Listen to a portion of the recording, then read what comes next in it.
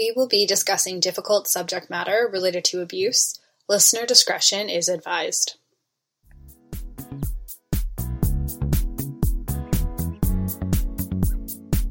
I was recently talking with a friend about challenges that she's having with her boss. She mentioned that she's feeling overworked and underappreciated. When she's called or emailed on evenings and weekends, she's expected to respond. She has no personal life and no workplace boundaries. Mind you, she doesn't get paid more for working outside the typical 9 to 5 hours. It's just expected of everyone. These are now the workplace norms. Listening to her stories was ridiculous. We live in a country with specific workplace laws designed to protect us from workplaces and employers like this. But her employer was flouting those laws, and in our discussions as friends, we didn't really know where to start to help her, to complain. Our friend said she needed the job. She had financial responsibilities and would just suck it up. I'm sure you've also heard similar stories of workplaces that don't necessarily follow the letter of the law when it comes to labor practices. But for most Canadians, we have a safety net. Maybe it's friends or family who can help us find another job or help us financially. We can search for different employment. We can take legal action against our workplaces. We have a social security system and healthcare. There are a significant number of people in Canada, though, who have nowhere to turn when employers begin taking advantage of them. Today we're talking about Canada's temporary migrant labour force, and we're going to focus on the agriculture industry. Canada depends on thousands of migrant workers every year to support its economy. For example, in 2014, migrant farm workers made up 12% of Canada's agriculture workforce. A growing labour shortage is projected to increase in the coming years, with a study by the Conference Board of Canada projecting 113,800 unfilled jobs by 2025. However, there's often documented cases of abuse and rights infringement due to the isolation of workers and their temporary status. The kind of abuse and rights infringement include inadequate housing, poor access to healthcare, the inability to collectively bargain, being separated from their family, illegal recruitment fees, and cases of violence and sexual abuse. Low-wage migrant workers are restricted to working for a single employer, which, as you can imagine, creates a power imbalance and an environment that allows for workplace exploitation. Migrant workers' ability to remain in Canada depends on maintaining their employer's favor. In addition to abuse, a really shady ecosystem has developed that subjects workers to predatory recruitment fees and even surveillance by recruiters. They're pressured to continue working, even in abusive conditions, to pay back recruiters. In Canada, there exists 2 immigration programs for temporary workers. One is the International Mobility Program, and the second is the Temporary Foreign Worker Program. The Temporary Foreign Worker Program is regulated by the federal government, and it allows employers to hire foreign nationals on a temporary basis to fill labor force gaps. Each year, there's approximately 85,000 low-wage migrant workers coming to Canada under this Temporary Foreign Worker Program. Most Canadian provinces receive migrant workers through this program, but the majority are working in Ontario, Quebec, and British Columbia. They are permitted to stay in Canada for a maximum of 8 months, between January 1st and December 15th of the year they're hired for. There's no limit on the number of years for which workers can return to Canada, and many do return for many years. In one study, 57% of Mexican workers returned for 6 years or more, and 22% returned for more than 10 years. And migrant workers aren't just in the agriculture industry. They work in our healthcare, they work in in-home care, they work in food processing, cleaning, delivery, construction, and more. Now, in our conversations about migrant workers, we're going to be talking about the Temporary Foreign Worker Program. So how did we get here? I thought we lived in a civilized country where human rights were respected, minus the gaps in rights that we've talked about in past episodes. Professor Faye Faraday, a lawyer and assistant professor at York University, highlights how institutionalized racism shaped Canada's temporary labour migration program from the very beginning.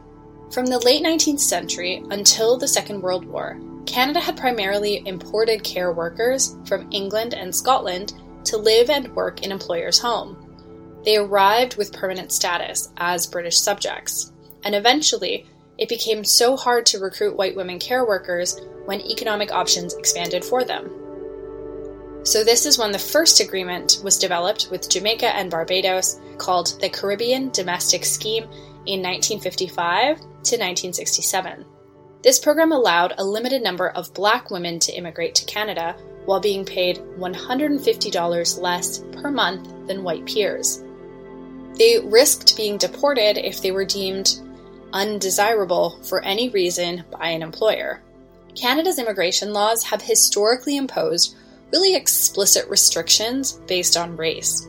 To Canada, Caribbean nurses were admitted on the basis of their qualification and only as, in quotes, cases of exceptional merit, unlike white nurses who were admitted on the basis of general admissibility. To enter as a permanent settler, Caribbean nurses had to have qualifications that far exceeded white nurses.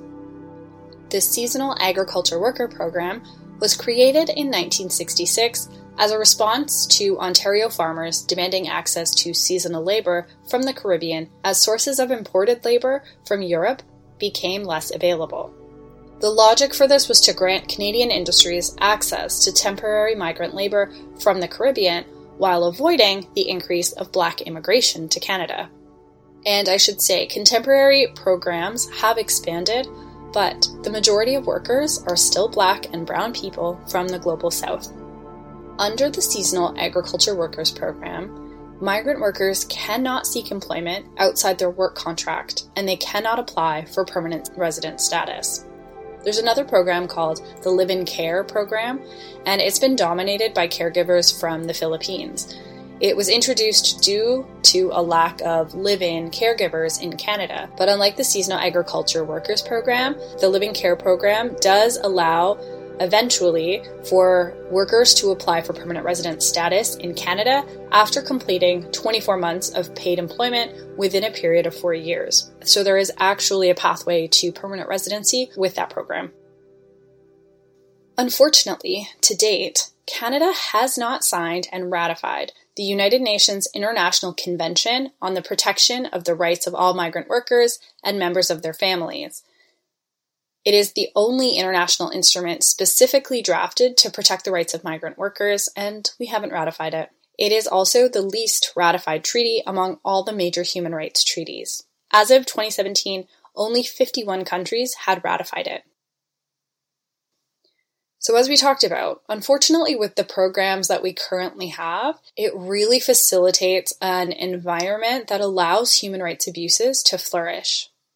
Migrant workers are protected under the Charter of Rights and Freedoms and provincial laws, but there is a gap in enforcement of protection, and abuse has been documented in all programs. Often, racism, discrimination, and dubious contracts prevent workers from forming outside relationships, and this ensures that their behavior is policed. Migrant workers can experience abuse at the hands of third-party recruiters as well, who might charge thousands of dollars for various applications or assistance throughout the process. Mind you, this is an illegal practice in Manitoba, Saskatchewan, and Nova Scotia. Migrant workers, especially temporary farm workers, have long pushed for the right to unionize. In the Fraser v. Ontario lawsuit, the Supreme Court ruled that Section 2D of the Charter of Rights and Freedom does not require labor statutes to incorporate a particular model of collective bargaining when it comes to temporary foreign workers. Essentially, it's denying migrant workers statutory labor rights protection in Ontario. It's also really common for workers to be repatriated back to their home countries when they've been hurt on the job or experience illness that prevents them from working. This is often done without the option to appeal the repatriation.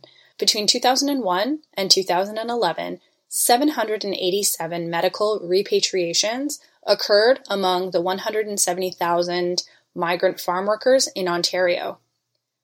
Of these medical repatriations, 41% were due to medical or surgical reasons, and 25% were due to external injuries. Although migrant workers pay federal and provincial taxes, their access to social programs are restricted.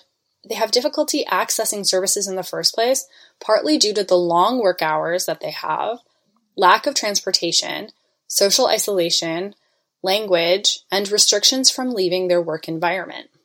So unfortunately, if a migrant gets hurt on the job, sometimes the employer just puts them on a plane and sends them home instead of getting them medical help. Did you know we are always looking for community organizations to collaborate with? If you have any kind of events that you want to share out on this podcast or through our social media, please feel free to get in touch and we'd be happy to do that. You can contact us through email, knononsensepodcast@gmail.com, KNOW. Also linked in the show notes. We can't wait to hear more from you.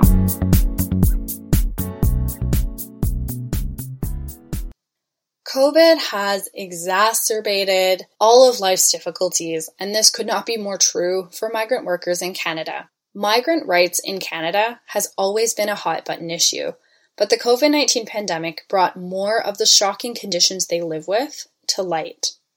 While many of us were forced to stay home, and others privileged to be able to work from home, thousands of migrant workers were working on farms across this country. They were working in factories and in healthcare as essential workers who kept our society going. They put food on our tables, products on our shelves, they take care of our elderly, and they manufacture our goods, but they don't get the recognition they deserve. In an article for The Conversation, Professor Faye Faraday notes that 6 weeks into the pandemic, complaints from over 1,100 migrant farm workers were made. These complaints identified widespread wage theft, inadequate housing, lack of PPE, inadequate food, coercive restrictions on workers' movements, intimidation, surveillance, and heightened racism. In 2020, 12% of migrant farm workers tested positive for COVID-19 in Ontario. Some in-home care workers reported similar experiences, including being overworked, loss of immigration status, and even being denied to leave their employer's house. As a response, in August 2020, the federal government created what it called a pathway to permanent residency for asylum claimants who worked on the front lines of healthcare during the pandemic. But this excluded many of the migrant and undocumented workers on the front line. There are even more hurdles when we talk about those in Canada working as undocumented workers. These are workers who may have come through tourist visas but are actually working, or they were migrant laborers who came legally but were supposed to return to their country, and the fear of being deported forces them to keep working in bad conditions. Undocumented migrant workers in Leamington, Ontario, for example, are having to balance concerns of COVID-19 with fears that the act of getting tested may get them deported. Southern Ontario had some of the worst outbreaks, and some of the worst outbreaks for migrant workers. In Leamington, Ontario, an outbreak there and parts of Windsor, Essex County, had sickened nearly 1,000 migrant farm workers, and 3 of them died. As reported by the CBC, one was a 43-year-old man who came to Canada from Guatemala a year ago under a government program, but his permit had lapsed and he continued to work, moving from farm to farm as a temporary hired hand and sending his wages home to support his wife and 11 children. Another unfortunate story is that of Rogelio Muñez Santos, a 24-year-old man from Chiapas, Mexico, who came to Canada on a tourist visa in February. His family told Mexican media outlets that he had found a Spanish-language post on a Facebook page in Toronto offering farm jobs paying $13 an hour for a 70-hour week. So he arrived in Leamington, Ontario in early April. He ended up living in a local motel that was arranged by a recruiter and lived there with 4 other men, sharing 2 beds and a bathroom. This was not cheap, by the way. It cost them $600 each per month to live in this motel, and it was deducted from their pay. The outbreaks among migrant workers is due to the working and living conditions that they're subjected to, but some Canadians don't see it this way. Migrant workers are being villainized for coming to Canada in the first place, with this inaccurate perception that they're bringing COVID to Canada. Every year, tens of thousands of temporary migrant workers come from Mexico, the Caribbean, and South America. But due to COVID-19, the number of approved positions by the Seasonal Agriculture Worker Program has been reduced. This is putting a strain, of course, on our agricultural system in Canada.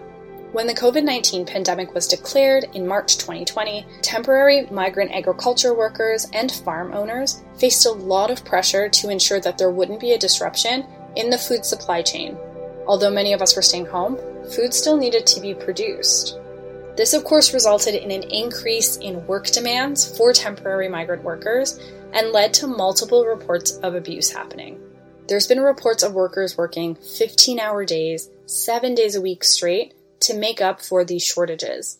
There's been reported threats from employers to withhold their wages if specific production targets are not met. And in all reported cases, workers were not compensated with overtime pay. Even before the pandemic, injuries for temporary migrant workers was really high. The agriculture industry has always been known to be dangerous. Between 1990 and 2000, there were 1,256 agriculture-related fatalities and over 15,000 hospitalizations. There could be a lot of factors as the source for increased injuries in agriculture, such as the long hours of strenuous work without rest, exposure to chemicals, airborne dust and animal-borne diseases, lack of adequate protective equipment, safety training or sanitation facilities, and the fear of reporting accidents and injuries. COVID also exacerbated the living conditions for migrant workers. There has been decades of research that have documented the substandard living conditions on farms. The kind of issues that have been reported include overcrowding, lack of access to drinkable water, lack of access to adequate food storage, inadequate sanitation facilities, and even the presence of animals and pest infestations. There is no national standard set up on what is deemed acceptable housing. This is taken on a municipal by municipal basis. Understandably, after everything we've discussed, there are psychological difficulties for migrant workers. They are at a greater risk for developing various mental health disorders.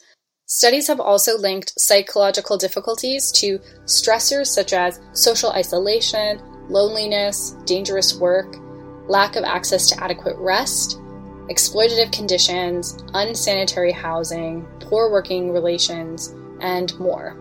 And the Seasonal Agriculture Worker Program, for example, doesn't allow for visitors' visas or work permits for family members. So for the seasonal agriculture workers, 95% of whom have children, by the way, don't get to see their family for up to 8 months out of the year, sometimes for decades in a row. And of course, all of our mental health has gotten worse during the pandemic. You can imagine how much worse it's gotten for temporary migrant workers. When talking about COVID, it has really made us clearly see the need for our healthcare system. Unfortunately, when it comes to access to healthcare, we have a long way to go for our temporary migrant workers. They face much greater barriers to accessing healthcare. An Ontario study, for example, found that almost 20% of surveyed migrant workers did not have a health card, and that 55% of them worked despite illness or injury for fear of telling their employer and being sent home. For some migrant workers, they lack the knowledge on how to navigate and to use our healthcare and compensation systems. When you put this in combination with language barriers and, for some, relatively limited literacy, you can imagine how difficult these barriers are to overcome.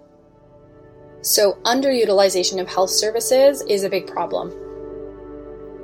Many vulnerabilities were heightened during the pandemic. For example, many workers were unable to register for provincial healthcare coverage despite eligibility because government offices were closed. Many were unable to access primary care due to the decision of health centers to limit services to existing clients. particularly for non-COVID-19 related concerns. And many others face barriers in language and access to technology that prevented them from using telemedicine health services. So with everything that I've mentioned, you might be wondering, what could we do about migrant workers' rights? Some of the statistics and information I shared might feel depressing and hopeless, but there are advocates fighting for change in this system. Migrant workers have long protested for better working conditions and permanent status for all under the hashtag Status for All. In response to the persistent critique of Canada's temporary migrant labour programs, in 2016, a federal standing committee report heard evidence from workers, industry representatives, community organizations, and research on the use and impact of migrant labour in Canada. A number of recommendations were made from the report, including to develop policies to better prevent the use of temporary foreign workers to fill permanent labour shortages, to take immediate steps to remove the requirement for employer-specific work permits, so the permits that tie migrant workers to one employer, the provision of multiple entry work permits to seasonal migrant workers, a review of the permanent resident policy with a view to facilitating access to permanent residency in Canada for migrant workers who have integrated into Canadian society and are filling a permanent labour need, and improvement of employer monitoring and compliance regimes, including information sharing with provinces and the establishment of a dispute resolution mechanism for migrant workers. 2 years after the report was made, the federal government pledged $198 million to employer compliance and inspections over 5 years, and $33 million per year after that to fund compliance and employer inspections. Most importantly, in the fight for change in the agriculture and migrant worker programs and systems are organizations and advocates who tirelessly work to ensure that migrant laborers know their rights, understand the systems and processes that they can access, whether it's healthcare, whether it's legal recourse, immigration, and community members and community organizations, ensuring that migrants have a sense of community in Canada to really support them with this mental health and loneliness that a lot of them can feel. These are the unsung heroes of the work that is taking place for change when it comes to migrant workers, and so we definitely applaud them. We have a list of organizations you can take a look at whose work is incredible, and if you're able to support them either financially or in distributing their communication, attending their events, I think they would be more than happy to get the support. If you're like me, you don't often think about where your food comes from, who picks and packages it. But know that there are thousands of hours of labor that go into it, much of it done by people not from here, who are hundreds of kilometers from home. People doing very important work in our communities are underserved and underappreciated, and we need to do a better job of taking care of those who are taking care of us. Beverly Osazua is our researcher. Jade Sullivan manages our social media. I'm your host, Nuri Yunus. Thanks for joining. We'll see you next week. Bye.